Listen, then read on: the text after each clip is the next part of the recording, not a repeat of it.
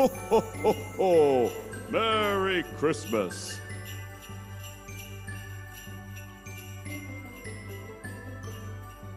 'Twas the night before Nookmas, when all through the house not a creature was stirring, not even old Klaus.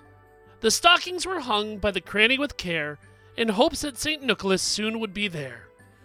The locals were nestled all snug in their beds, while visions of Luna danced in their heads.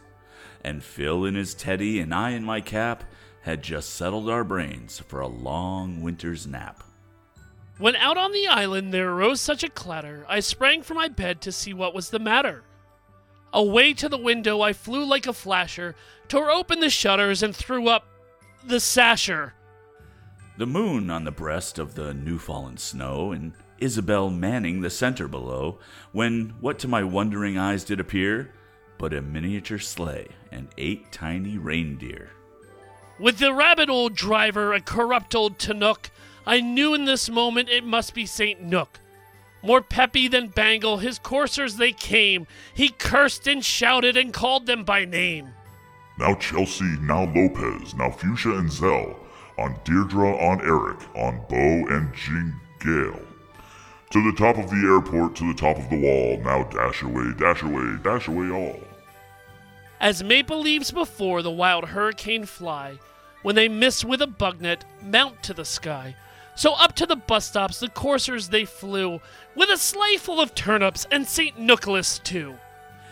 And then, in a twinkling, I heard on the roof the prancing and pawing of each little hoof. As I drew in my head and was turning around, down the chimney St. Nicholas came with a bound. He was dressed all in fur from his head to his tail, and his clothes were all tarnished in ash and ale. A bundle of bills he had flung on his back, and he looked like a peddler just opened his pack. His teeth, how they twinkled, his dimples, how merry. His cheeks were like roses, his nose quite scary. His droll little mouth was drawn up like a bow, and his eyes were searching where I hid all my dough. And the glint of the bell he held tight in his teeth, and the greed it encircled his head like a wreath.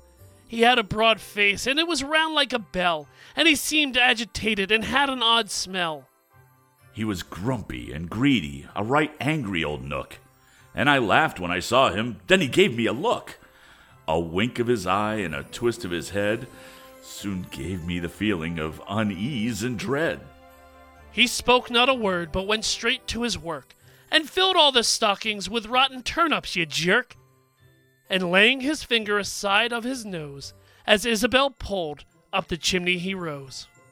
He sprang to his sleigh, and his team gave him a gristle, and away they all flew like an intercontinental ballistic missile. Nice meter, Phil. But I heard him exclaim as he spreaded more blight, You'll pay for this all, but just not tonight.